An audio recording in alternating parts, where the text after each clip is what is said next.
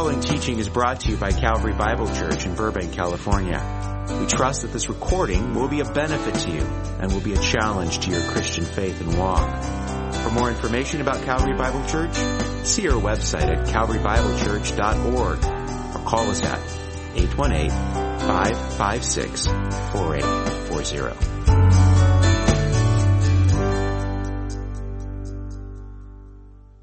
Well, today marks the last day we'll be doing our What's Up on Sunday series. I hope that it's been helpful to you. It has been for me, actually, personally. I've been challenged myself and just thinking about better realizing the importance of things like communion and baptism. Also, too, the need for corporate prayer and more of it. Too, I've been challenged and encouraged just in thinking through and talking about the purpose of singing and how to listen to sermons and how to approach God's Word. And, you know, when I introduced this series back in August, I introduced it by posing several questions to you. Questions about why do we do what we do when we gather together on Sundays? And how are we supposed to do it? What does God want? I asked several questions like those, but there was one question that I asked back then that I haven't yet really answered. And that question is, why do we gather together on Sunday? Why is it this day in particular, the day that we gather for corporate worship? Why Sunday? Many would say because Sunday that's the tradition that's been handed down to us, that we gather together on Sunday because that is traditionally what the Church of Jesus Christ does. And if you look back in history, you would find that it didn't come just from the Reformation. Some think that it did, but the Reformers encouraged and affirmed Sunday as a time for corporate gathering. But actually, it stretches back well before them. We see it confirmed in the early church fathers. Augustine in the early 400s. Eusebius acknowledges it, mentions it in the early 300s. Origen in the early 200s. I've mentioned one church father, Justin Martyr, a few times in this series, and he wrote one of the first writing we have of him. He wrote others, but the first I think that we have now is the first apology. He was a Christian apologist, and he wrote this in chapter 57, and this was in around 155 A.D. He says this: "On the day called Sunday, all who live in cities or in the country gather together to one place. And the memoirs of the apostles or the writings of the prophets are read, as long as time permits. Then when the reader has ceased, the president," that's the one presiding over their time together, "the president verbally instructs and exhorts to the imitation of these good things. Then we all rise together and pray. And when our prayer is ended, bread and wine and water are brought. And then they who are well-to-do and willing give what each thinks fit, and what is collected is deposited with the president, who helps the orphans and widows and those who, through sickness or any other cause, are in want. Sunday is the day on which we all hold our common assembly." You know, those words encouraged me a lot because I thought about, here's almost 1900 years ago, the people of God, the people of Christ are gathering together doing what we're still doing today. It may have looked a little different. Maybe the structure they were coming to wasn't quite as large. How they got here would have been quite different. But just the fact, the things that they participated in when they gathered together are things that we still do almost 2,000 years later. Now that writing from Justin Martyr was about 60 years after the last Apostle John, but there was another writing, the Didache, which was even closer to, perhaps even written toward the end of the New Testament era, perhaps even when John was still alive. And it also notes that the church gathered as a regular habit on Sundays for corporate worship. But even before that, we see the church gathering on Sunday. Acts 20 verse 7 says, "On the first day of the week, when we were gathered together to break bread, Paul began speaking to them, and he prolonged his message until midnight." And so we see here in Acts 20, the church gathering together, and Paul, when he had visited, was proclaiming the word to them and proclaiming the scriptures. And that was the time, if you remember, where a young man named Eutychus learned a very, very important lesson, that you never fall asleep in church. You remember he was the guy sitting in the windowsill and he nodded off in the wrong direction, right out the window, 3 stories down. Fortunately, Paul was there, was able to resuscitate him. But, lesson learned, right? There's an application point for you right there. Folks in the balcony are now moving their way downstairs here. We also see 1 Corinthians 6:1. Paul refers to them gathering together the first day of the week. If you remember, that's when he had instructed them to have a collection to be made for the saints in Jerusalem. And he said, basically, the implication is on the first day of the week they were to gather, implying that that's when they were spending time with one another. And so we see this tradition of meeting on Sunday. It finds its roots all the way back in the early church, in the times of the New Testament. But still the question is why? Why did they settle on Sunday? Why did they not keep with a traditional day of the Sabbath, the last day of the week when God's people would gather? Why did they make a change? Why switch it as a day for corporate worship? Now the church, the New Testament church, is not bound to keeping the Sabbath, but that was still a time when God's people had this habit of gathering together, but they changed it to Sunday. Now, why is that? Can you think of anything in particular that might have happened on a Sunday that may have influenced their thinking? That's right, the resurrection.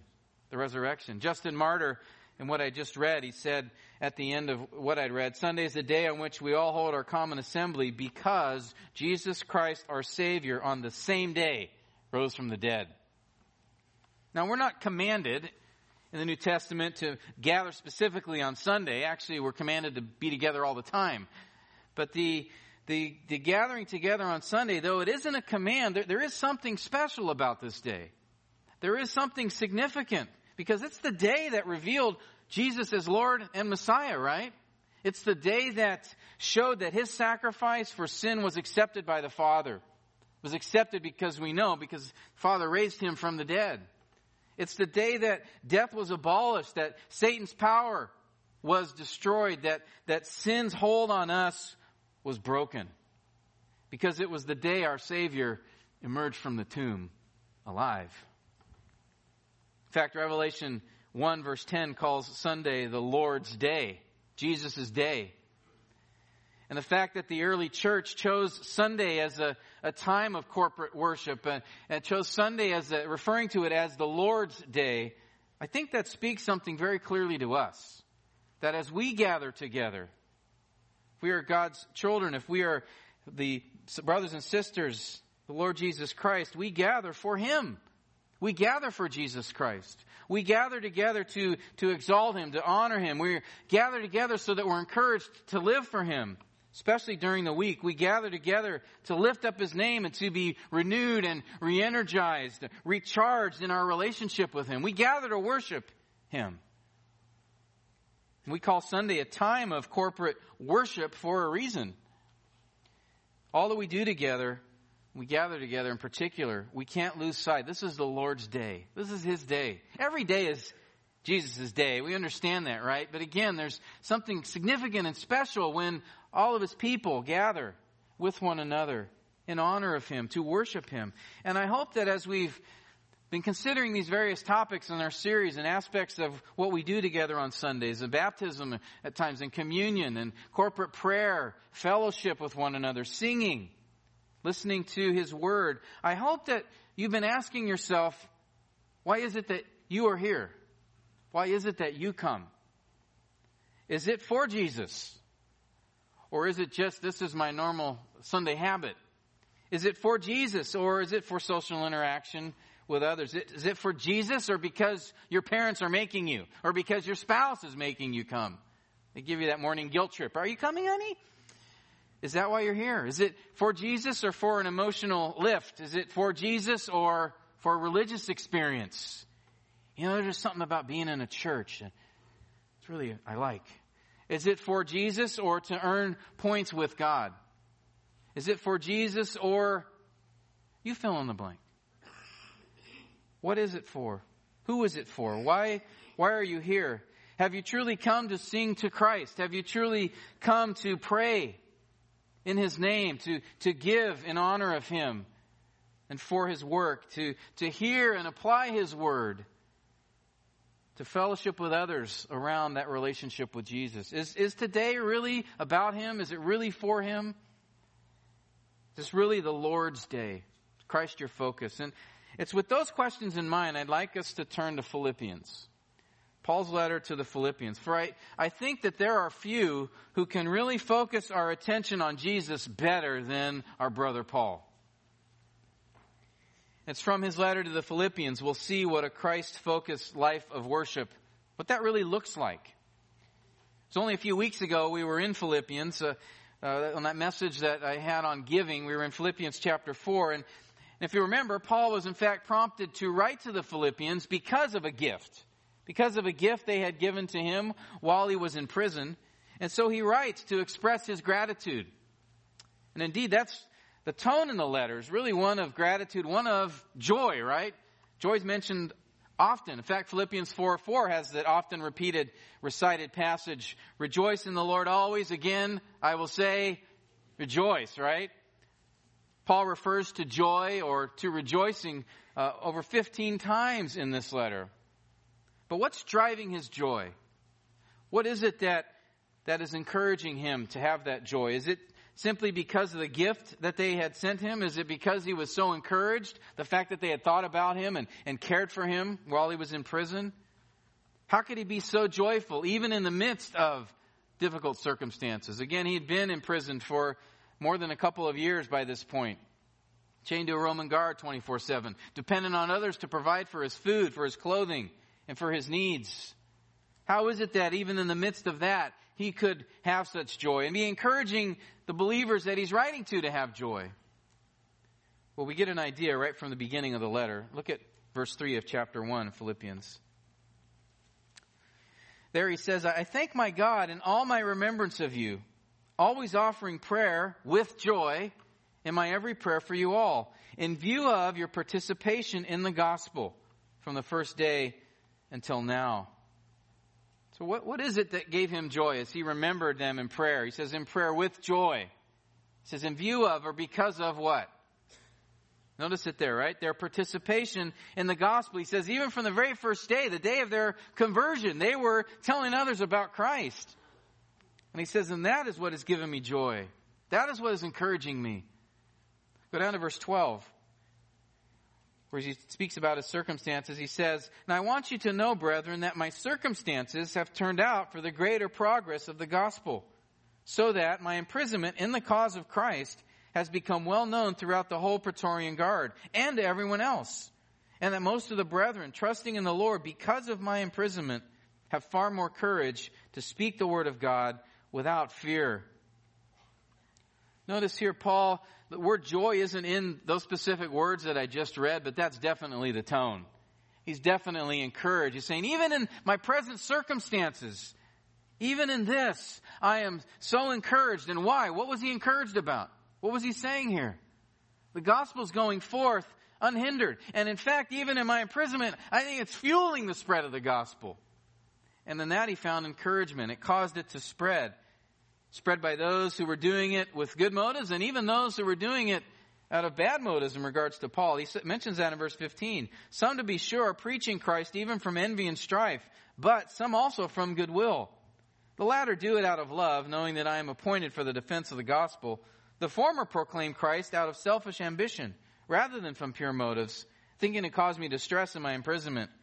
What then, or what does it matter? Only that in every way, whether in pretense or in truth, Christ is proclaimed, and in this I will rejoice. Yes, I will rejoice.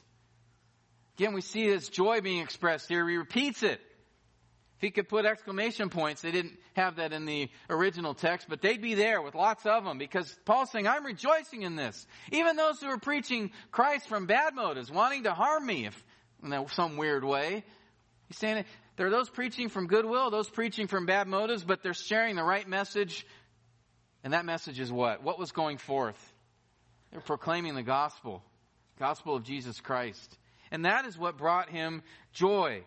That is what encouraged him. Despite his imprisonment, he was seeing a greater expansion of the gospel. He was seeing the word that Christ had died for sinners going forth in much more powerful ways, despite the fact he was confined. And think about that.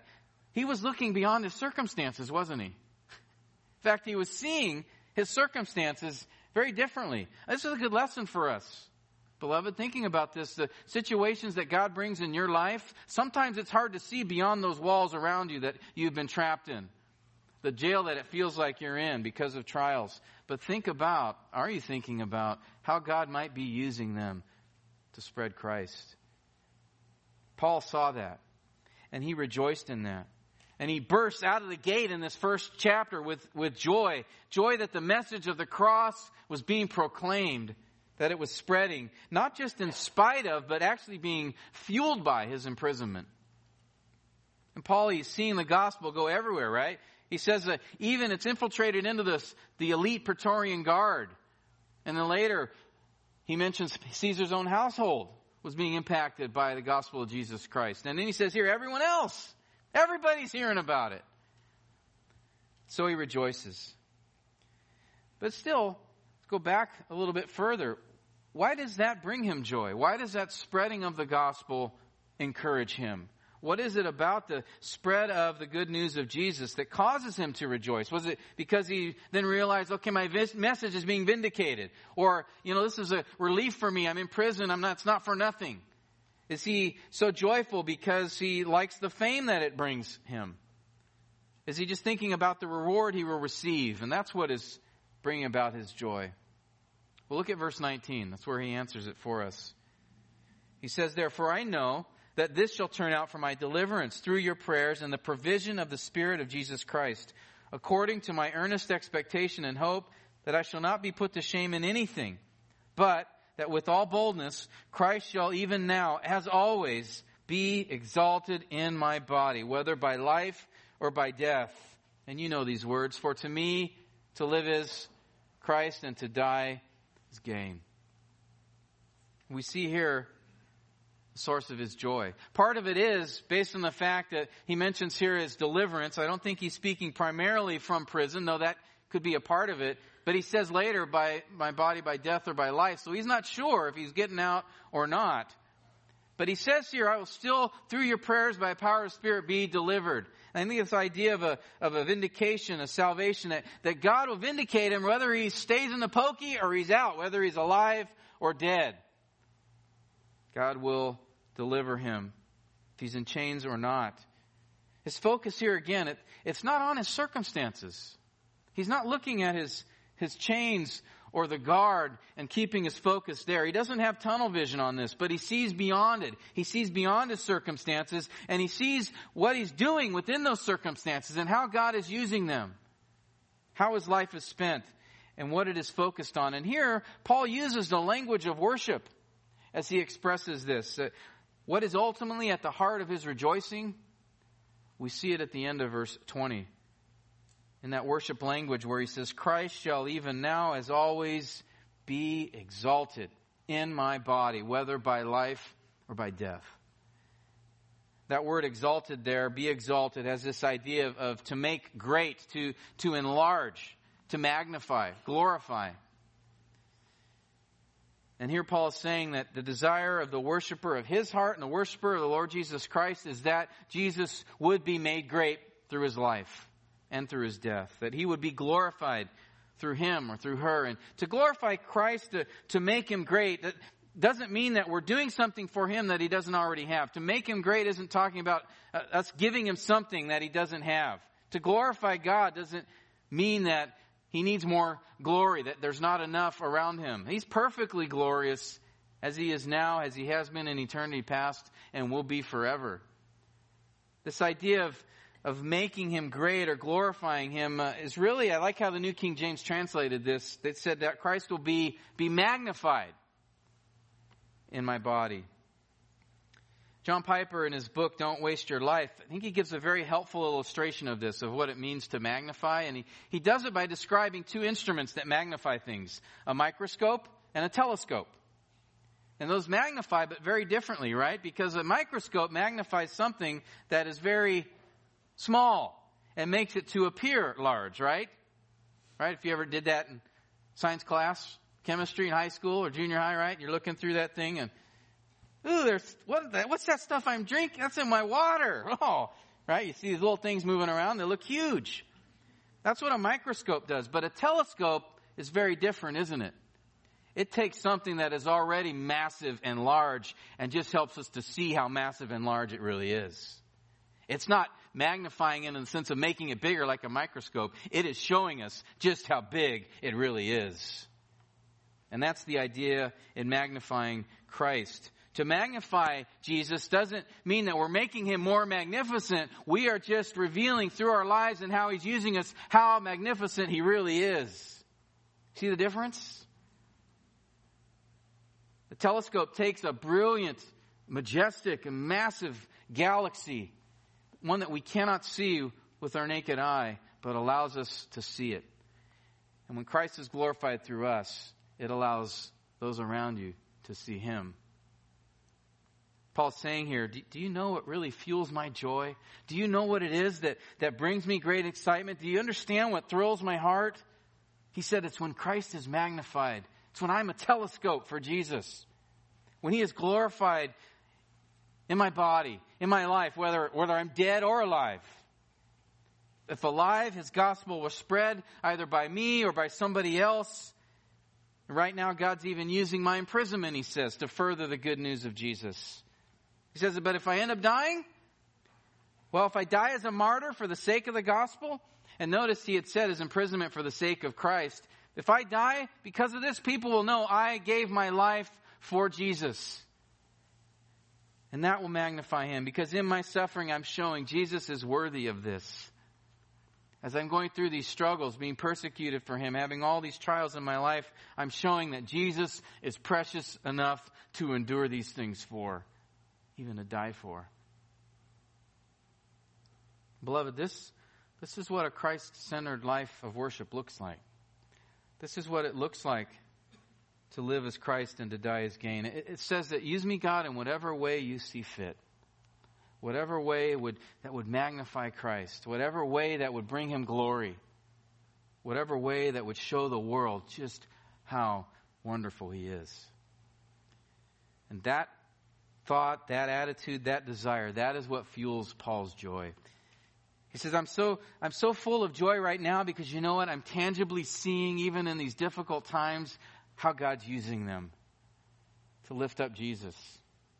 I can see even if I were to die, Jesus would be exalted. And Paul emphasizes that thought in his well-known statement in verse 21. Again, say it with me. You guys know this. For to live is Christ and to die is gain. To die is gain. That, brothers and sisters, that is the essence of Christianity. It's crystallized there for us. 11 words in the English, 9 in the Greek. That's it. That's it. That's what our lives should look like. And that is what, when we gather together on Sunday, we are to be aiming ourselves towards. That this time together is to help move us in that direction. For to me to live is Christ and to die is gain. That's a commitment that goes beyond religion. You know what I mean by religion, right? It's a commitment that goes beyond activity, that goes beyond ritual, that goes beyond tradition. In fact, Jesus said it clearly in Luke chapter 9. He said, if anyone wishes to come after me, let him deny himself and take up his cross daily and follow me. For whoever wishes to save his life will lose it. And whoever loses his life for my sake, he says, will save it. It's essentially Philippians 1:21. Jesus demands complete surrender. Jesus requires that we lose our lives for his sake. He says, if you're to be my follower, my disciple, a believer, then you need to take up your cross daily. And again, we know what that meant, right? We know what those words meant to those listening to him. A person taking up his cross meant he's carrying a cross, meant he was going about ready to die, to be nailed on that cross. And Jesus was saying in those words, you have to have a daily willingness to die for me if that's what would glorify and lift up Jesus. And my life is to be used in whatever way God deems fit to exalt his Son. He made me. He made you, right? We've been created by God. He can use us however he wants. And a commitment to follow Christ is a commitment to say, yes, forgive me for going my own way. I want to go the way you want me to go. And this is not only what Christ demanded of an apostle. It wasn't just Paul's responsibility. Right? It isn't just something that he requires from the super saints, those who have known him for a long time, the super godly. There's no category of disciple, capital D, for the special believer. Right? This is something that is a commitment that he desires and requires to see in every believer. Amen? Every one of us. Jesus is saying, if you wish to come after me, I'm not interested in a bystander here. I'm not interested in someone who's going to give part-time worship. I'm not interested in a partial commitment. I want all of you or none of you. It's an all or nothing deal. It's that term all in. It's all in. I'm not endorsing gambling in any way, just using a reference that we all understand what that means, okay? But it's all in. That's how missionary Jim Elliot, that's how he understood what it meant to follow Christ. He was a young man who was very gifted. Many of you may remember him.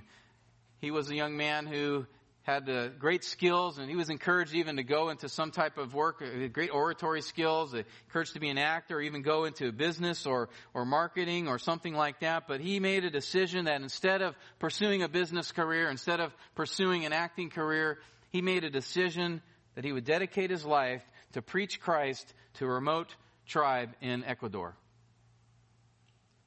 And after several years of preparation, after several years of learning the language and getting ready and even doing translation work, he and a few other men camped out on a beach not far from the village of that tribe. But their plans to reach this tribe for Christ had ended even before they started, for a group of warriors from that village came out onto the beach and hacked Jim Elliot and his co-workers to death. So, my question to you is, was his life a waste? Not in Jesus' eyes. By life and by death. He magnified Christ.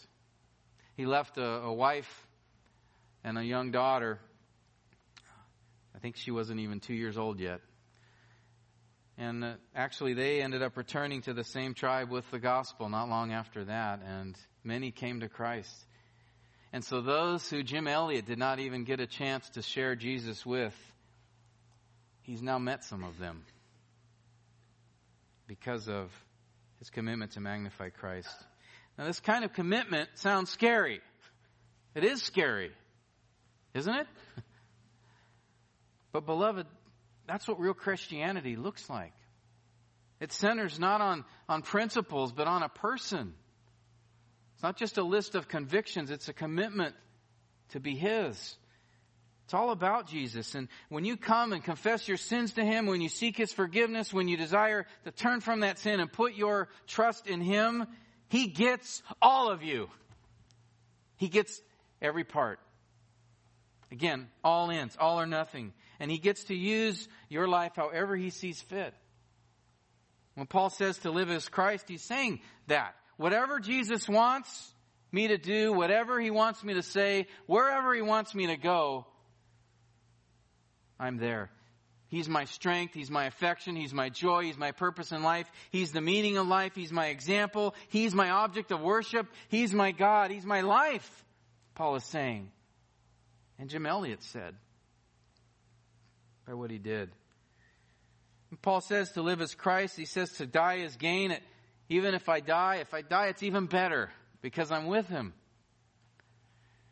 I have realized fully the prize, the treasure. And think about that. In death, suffering's gone, but no longer do we have the sin and distraction. It gets in the way of a perfect fellowship with God. Paul says, so if I die, that's a good thing. To live as Christ and to die as gain. Now, that all sounds well and good, but how do you get to that kind of a mindset? Do you want to be there? I mean, I do. I want to be able to say with conviction what Paul said, to live as Christ and to die as gain. But how do you get there? How do we get to that place? How do we obtain such a radical perspective? Well, we find the answer in chapter 3. So flip over to Philippians chapter 3. As you probably noticed, and I know we talked about last time we were in Philippians, that that this letter is more than just an expression of Paul's gratitude for the gift that he was given. Indeed, he was encouraged by their gift. He was especially encouraged because it allowed for the gospel to continue, for his ministry to continue in proclaiming the gospel. And as he conveys his joy in seeing the gospel advance, Paul also takes the opportunity in this letter to let them know about some things that could hinder the gospel. And one of the things he emphasizes significantly in this letter, especially in chapters 2 and chapter 4, is the one hindrance is disunity within the body of Christ. That's a huge hindrance. Appreciated Pastor David Haig's message yesterday to us men. You remember he talked about unity into that way and just the importance of that. Well, Paul emphasizes that in Philippians as well. And disunity is a hindrance to the gospel. He also gives a second hindrance, and it's found sandwiched between chapters 2 and 4 in chapter 3. And that second hindrance to the gospel is relying on good works to be saved. It's relying on our own efforts to be right with God. Paul warns them in verse 3 of chapter 3 of a group of heretics that were running around saying, Jesus is fine, but he's not enough. You need to keep the law. You need to follow the commandments of Moses if you want to be right before God. And Paul says in the first 6 verses here, you know what? I've tried that. I have achieved. If you go down to the temple today and you look at the list, the top 40, I'm at the top of the list. I was a Pharisee of Pharisees. I was a super Pharisee. They still talk about me in the halls. I still set the record for the most verses memorized. Record that will never be broken. Paul said, I was there. I was a keeper of the law. I was a super keeper of the law. Super duper keeper of the law. I was a Pharisee par excellence. I gained a high standing before God, he says. Or so I thought. We see in verse 7. Notice what he says there. But whatever things were gained to me, those things I've counted as loss for the sake of Christ. More than that, I count all things to be lost in view of the surpassing value of knowing Christ Jesus my Lord, for whom I have suffered the loss of all things, and count them rubbish in order that I may gain Christ. In those verses we see Philippians 1:21 essentially, just worded a little differently. Notice Paul even uses the word gain here, as he did back there in Philippians 1:21. Here in 3:7 he says that what he used to see as gain, what he used to see as profitable were his own achievements, his own efforts to be right before God. That's what he used to see as gain. But now, he says, now I know those efforts actually were not gain.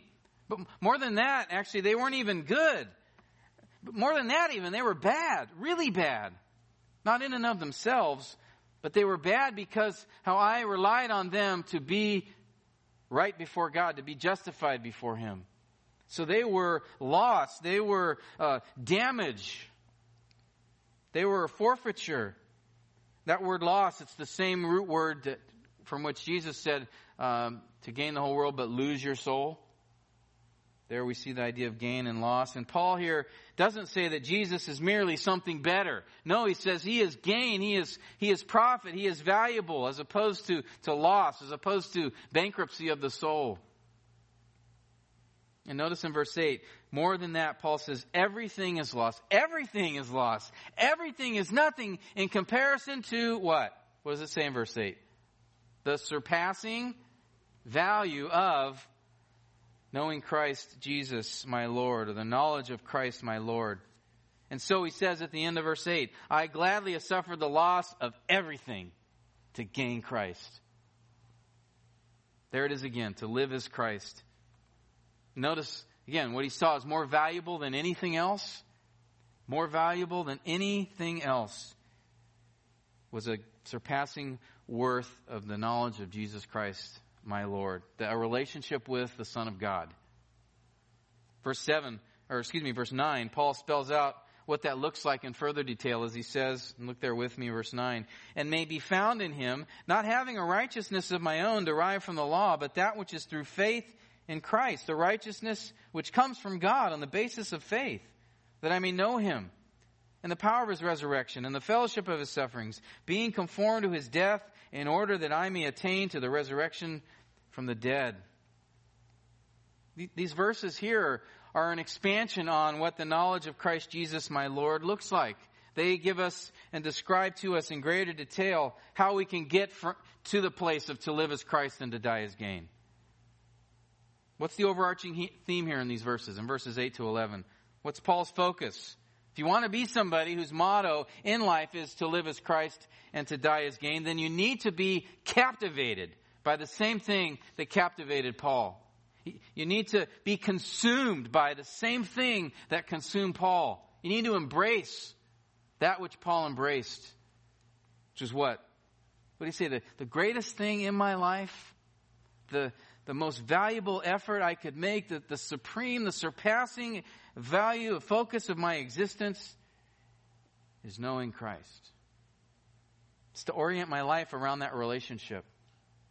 It's to direct my thoughts, my attentions, my efforts, my purpose in life to know Him.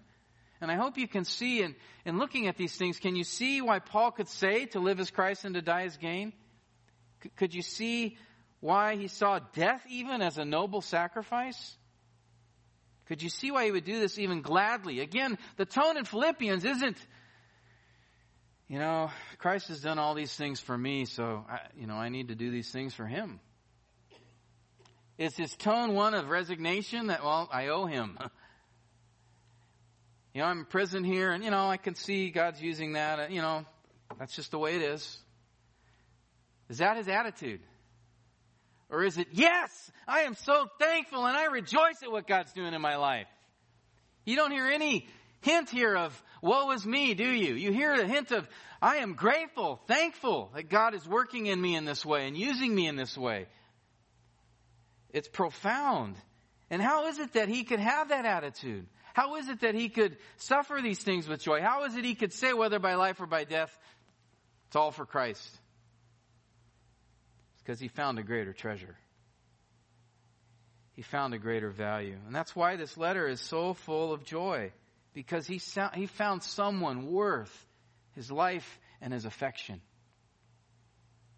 Knowing Christ was his pursuit. And this knowing, and you understand this, right? This knowing was more than just the intellectual knowledge. It was the experience of relationship with Him. And we see that not only in the meaning of the word for knowledge, gnosis here, which is the idea of information, but also as an experiential component. But we also see it when he says there, Christ Jesus, my Lord. He could have said Christ Jesus, the Lord, or Christ Jesus, but he says Christ Jesus, my Lord. He does that intentionally here. Communicate that the relationship. Paul had discovered the secret, brothers and sisters. He uncovered the mystery of life. It really isn't a mystery at all, because Jesus was very plain about it. John 17:3, he said, this is eternal life. This is the essence of life. This is the purpose of life, the meaning of life, the ultimate experience in life. This is eternal life, to know God and Jesus Christ whom He has sent. So Paul describes here that there's only one pursuit in life, and that pursuit is a person. And he says in verse 8 again, I count everything else as loss, as rubbish, he says, as trash, dung. I'm walking away from it all to gain Christ. And then he adds, to be found in Him, to know Him. In fact, those three phrases in verses 8, 9, and 10, to gain Christ, to be found in Him, to know Him, those are all interconnected. They all describe the knowledge of Christ and what it involves. It is first to gain Him. That is to have Him. And then he says, and adds to that in verse 9, it is also to be found in Him. That's this idea he's communicating of this intimacy with Him, this being in Him. He liked to use that phrase a lot in his letters, to be in Christ, to be in Him, to identify with Him. And notice in verse 9 what he says there, being found in Him, having that intimate relationship and connection to Him, not with my own righteousness. I don't have this relationship. I don't stand before God on my own merits. Right? He totally ignored the top 40 list that was posted on the temple. Okay, there really wasn't a list there, but you got my point, right? He said, that doesn't matter. I don't care about that. In fact, that didn't even help me. In fact, that was bad that I was even thinking it could help me, pursuing it on my own. But He's given me His righteousness. He's given me Himself. Knowing Christ is to understand that it is in His righteousness that I am seen by God. It is by His grace alone that I can stand before God. That it is by Christ's blood alone that I can have a relationship with Him. Beloved, I know we talk about this a lot. In fact, you might be saying, Tim, have you dusted off an old sermon here? I've heard you say this before. Were you cheating this week? Were you out golfing all week and then just, picked out an old one to... No, I didn't do that. But yeah, I am saying the same thing because it's so important. Paul brings it up so often. We have to remind ourselves of these truths. There's no condemnation when you're found in Christ. How often do you tell yourself that? That you can stand before Him without blame. Not because of yourself, but only because Jesus bled out for you. How often do you tell yourself that He has given you a right standing before God? How often do you remind yourself that His deeds apply to your account? Yeah, Tim, I've heard that. I know that. I understand that. But how often do you remind yourself of that? And Paul here again takes the opportunity to say to be found in Him, not having my own righteousness. And I think he's teaching us here a very important truth, a very important thing for us, and that is to, again, remind ourselves of what Christ has done, that we live in light of that. In verse 10, he adds, in addition to gaining Christ and being found in Him, Paul says that I may know Him, and he clarifies that, and the power of His resurrection, and the fellowship of His sufferings. He's telling us here that knowing Christ is to dwell on the power of His resurrection, specifically the sin-freeing power of His resurrection. Paul referred often to the power of His resurrection, and in light of that power being demonstrated and sin being broken in our lives, if we are His. In fact, he said in Romans 6:5, if we have become united with Him in the likeness of His death, certainly we shall also be in the likeness of His resurrection.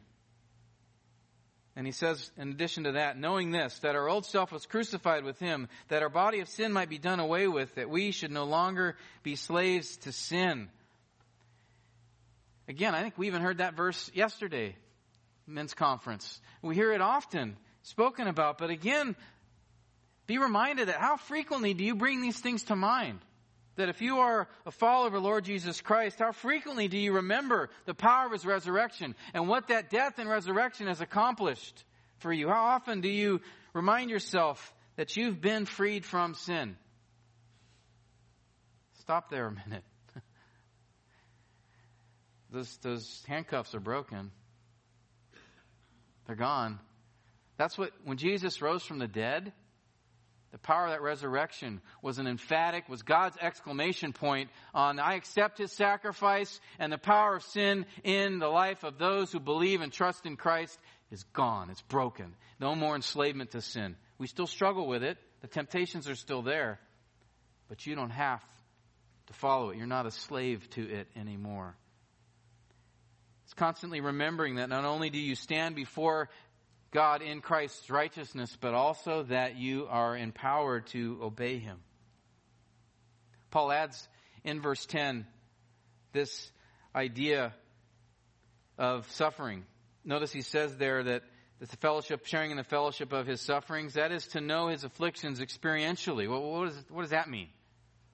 Well, he's saying here, as you suffer persecution, as you go through trials because of your relationship with Jesus Christ, you are more deeply and profoundly connected to Him. You identify with Him in an experiential way. You understand at least a little bit of what He went through.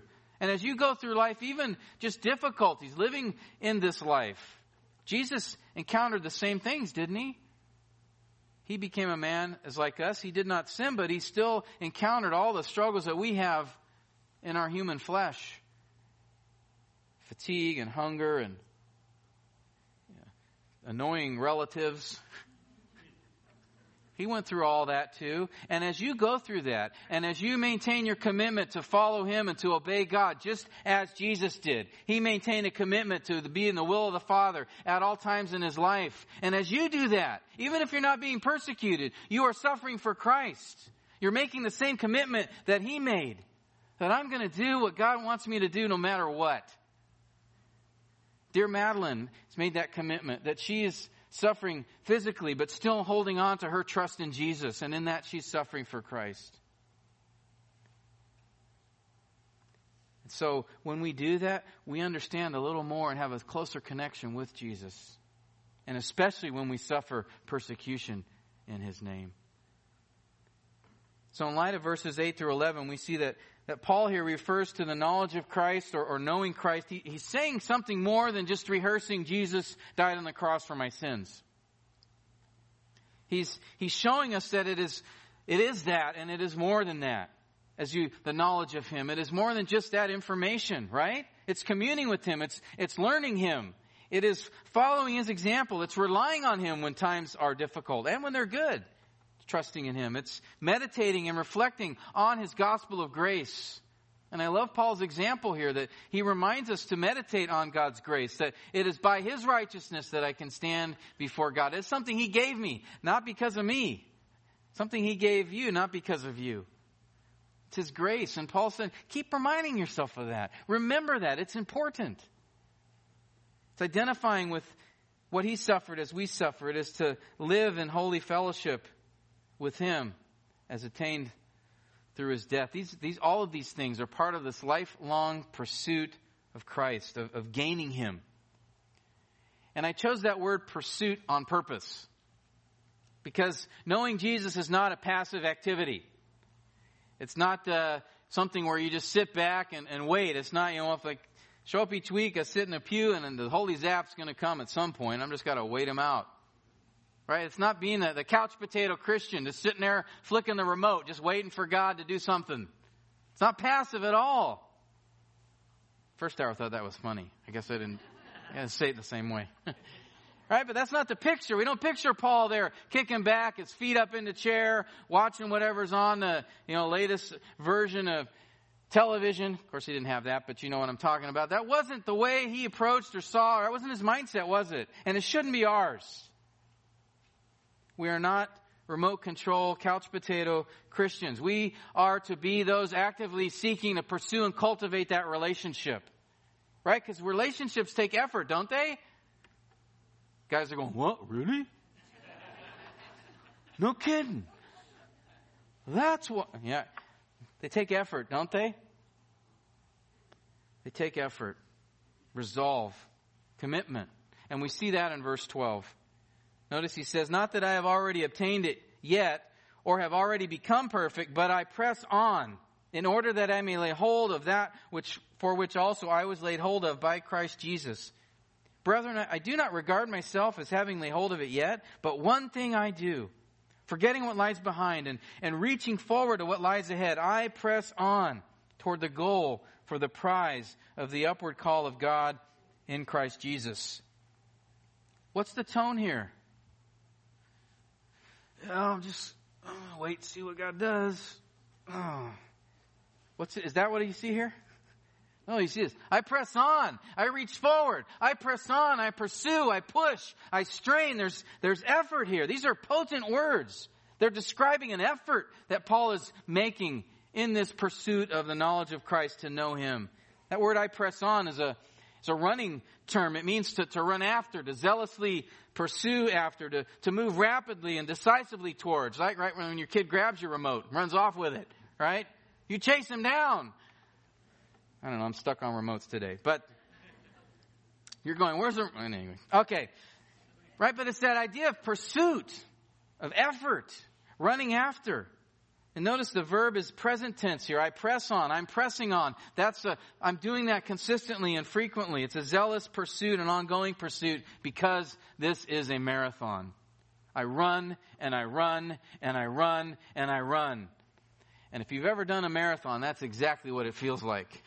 You're just running and running. You keep going and going. You keep pushing yourself to reach that goal. And that's what Paul is talking about here. To run with all my strength to know Jesus. And that strain and that effort is emphasized not just by the fact he repeats it again, I press on, but also too in that word, those words he uses, reaching forward to what lies ahead. That reaching forward, it has the idea more of just stretching out your hand to grab something. It's this idea of straining, this idea of stretching. Like if your child had fallen over a cliff and they're hanging on a branch, you were stretching with all your might to grab him. Almost to the point of your arm coming out of your socket, right? That's the picture here. There's effort. exertion. It's this forceful struggle, an earnest endeavor. It's an intense, straining pursuit that Paul is emphasizing here. Then in verses 15 and 17, Paul moves his direction. In the first half of this chapter, he'd been focusing on himself and just his own journey, his own testimony, and how he had moved from, the Pharisee top 10 in order to realizing that was lost. He talks about gaining Christ. He talks about his effort in pursuing to know Christ. And then the pastor in him clicks in and he says, what about you? Verse 15, he says, let us therefore have this attitude. Verse 16, he says, let us keep living by the same standard. Verse 17, he says, brethren, join in following my example. Again, he's not patting himself on the back here. He's saying, God has done this work in me and moved me in this place. Follow in the example that is using me. Do the same thing. And by this, he's not saying necessarily that sell everything, take on the life of a missionary in a hostile territory and, preach the gospel there. And that could be, and it is for some, but the point he's making is, what are you reaching for? What are you striving after? What are you pressing on in your life to pursue? What consumes your thoughts? What is it that receives your attention? Think about your day. Think about what you think about. Think about what you are focused on and where your efforts lie. What about your passion? What are you pursuing? So, beloved, in line with Paul's tone and I think with his wishes here, let me ask you, how would you complete Philippians 1:21? For me to live is, honestly, how would you fill that in? For me to live is family. For me to live is, life is all about having things. For me to live is pleasure, hobbies, entertainment, work, success in business. For me to live is achievement in school. That's a rare one, but there are some that have that as their... To me, to live is to pursue happiness, to comfort, ease. For me to live is what? How would you fill in the rest of that statement? Again, honestly. We know what the answer should be, right? For me to live is Christ. But I think if we're honest with ourselves, there has to be an and. For me to live is Christ and family. For me to live is Christ and success. For me to live is Christ and comfort. For me to live as Christ and popularity, money. For me to live as Christ and what? And I think we all have an and. I know I do. You remember Paul's Damascus Road experience. You remember what he saw there? Remember what happened in that? That wasn't a one-time experience.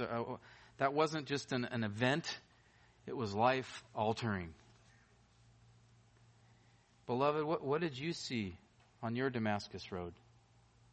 Who did you see there? Has life just kind of continued on? And Jesus is a part of it now. And there's some good things about that. And he's a part of the life that I went on, or was it life-altering? Did he change the course of your life? For the gospel of Jesus Christ, it's more than a message about how you can escape hell. I'm thankful that's part of it, but it's more than that. It's the work of Christ. It does more than just take away guilt for your sin. Again, a wonderful thing, but it's more than that. It achieves something more, much greater than just going to heaven after you die. Again, a wonderful gift. It's more than a message about being forgiven. Indeed, the gospel gives us all these things, and thankfully so, but it gives us so much more, because in the gospel, you have gained something. You've gained someone. You have gained Christ. You have gained Him. A relationship with Him. If you recognize that you are a sinner, if you recognize, understand, believe that you've rebelled against Him, that you deserve the punishment of hell, separation from Him for eternity, for that sin. If you confess that, if you desire to turn from that and to trust in Him and to follow Him, if you accept that it's only by His death on the cross that you can be forgiven, if you embrace these truths, if you make a commitment to follow Him no matter what, then you have found a pearl of infinite value, a pearl of great price. It's in your possession because Jesus, if I could say it this way, is in your possession. You've found a treasure. You've obtained Him for eternity. So when we gather together on Sunday, His day, the Lord's day, that's what we are to celebrate. He is who we celebrate. Jesus is who we worship. And so as we sing together, as we pray with one another, as we spend time in fellowship and communion, baptisms, as we observe those and are encouraged by them, as we listen to sermons and talk about them, and these acts of worship, these are opportunities to exalt Christ. And if I could say something about that, I think at times we have this attitude of we come to give, that there are things that we owe Christ, that it's our responsibility now as Christians. That part of what I do now is I come and I sing to Him and I do these other things because He's done all this for me, so I need to do things to Him for Him in return, right? And there is a sense, obviously, He deserves our praise and our honor, right? He deserves to be exalted through us. But we have to remember, I think, a very important but sometimes subtly overlooked thing. We come and give these things not because we owe them to Him. They're actually a means to receive something from Him. To receive Him. You understand my point? That it's not that we're coming to give, but in reality, we come to receive. Because finding that joy and contentment and satisfaction in Christ is why He died, to honor the Father so that we may have fellowship with Him, and intimacy, a unity with God. Again, I just feel like this morning I'm saying so many things that we hear a lot, but do we really understand them? Capture them.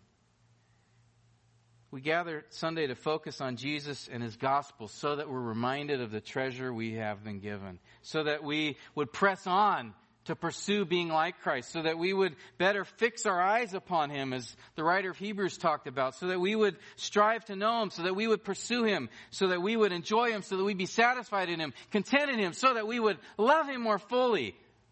That's what coming to Sundays, that's what gathering together, that's what it's intended to drive us towards, to motivate us towards. And it is in those things that we will see Jesus magnified in us. It is in those things that as Paul or Jim Elliot or so many other saints before us have seen, it is in those things that we will be able to echo His words, to live as Christ and to die is gain. Let's pray. Oh Lord, magnify Yourself through me, through us. Use us, Lord, as a telescope to the world, to our families. Empower us, and we need Your Spirit to do this, to empower us to strive earnestly to know You and to live for You, to strive to know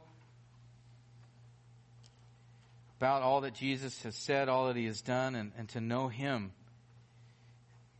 Lord, give us the passion of Your servant Paul. What a testimony. What an example. Lord, I know he wasn't gloating, but just declaring Your praises and the work You've done in his life, and in that he rejoiced. And Lord, give us that same passion and keep us from sin, Lord, those things which hinder us from pressing on towards You, those things that mar the relationship with Christ, exposing us anything, Lord, that is loss. Let us not walk away from this message, Lord. Let us not walk away from this truth and not seriously, Lord, give consideration to, for me to live is what? Is it truly Christ? And if not, work in us, Lord, so that it would be, so that is how our sentence would end. And to add to that, to die is gain. All that we would magnify Your Son, the magnificent one. In His name we pray. Amen.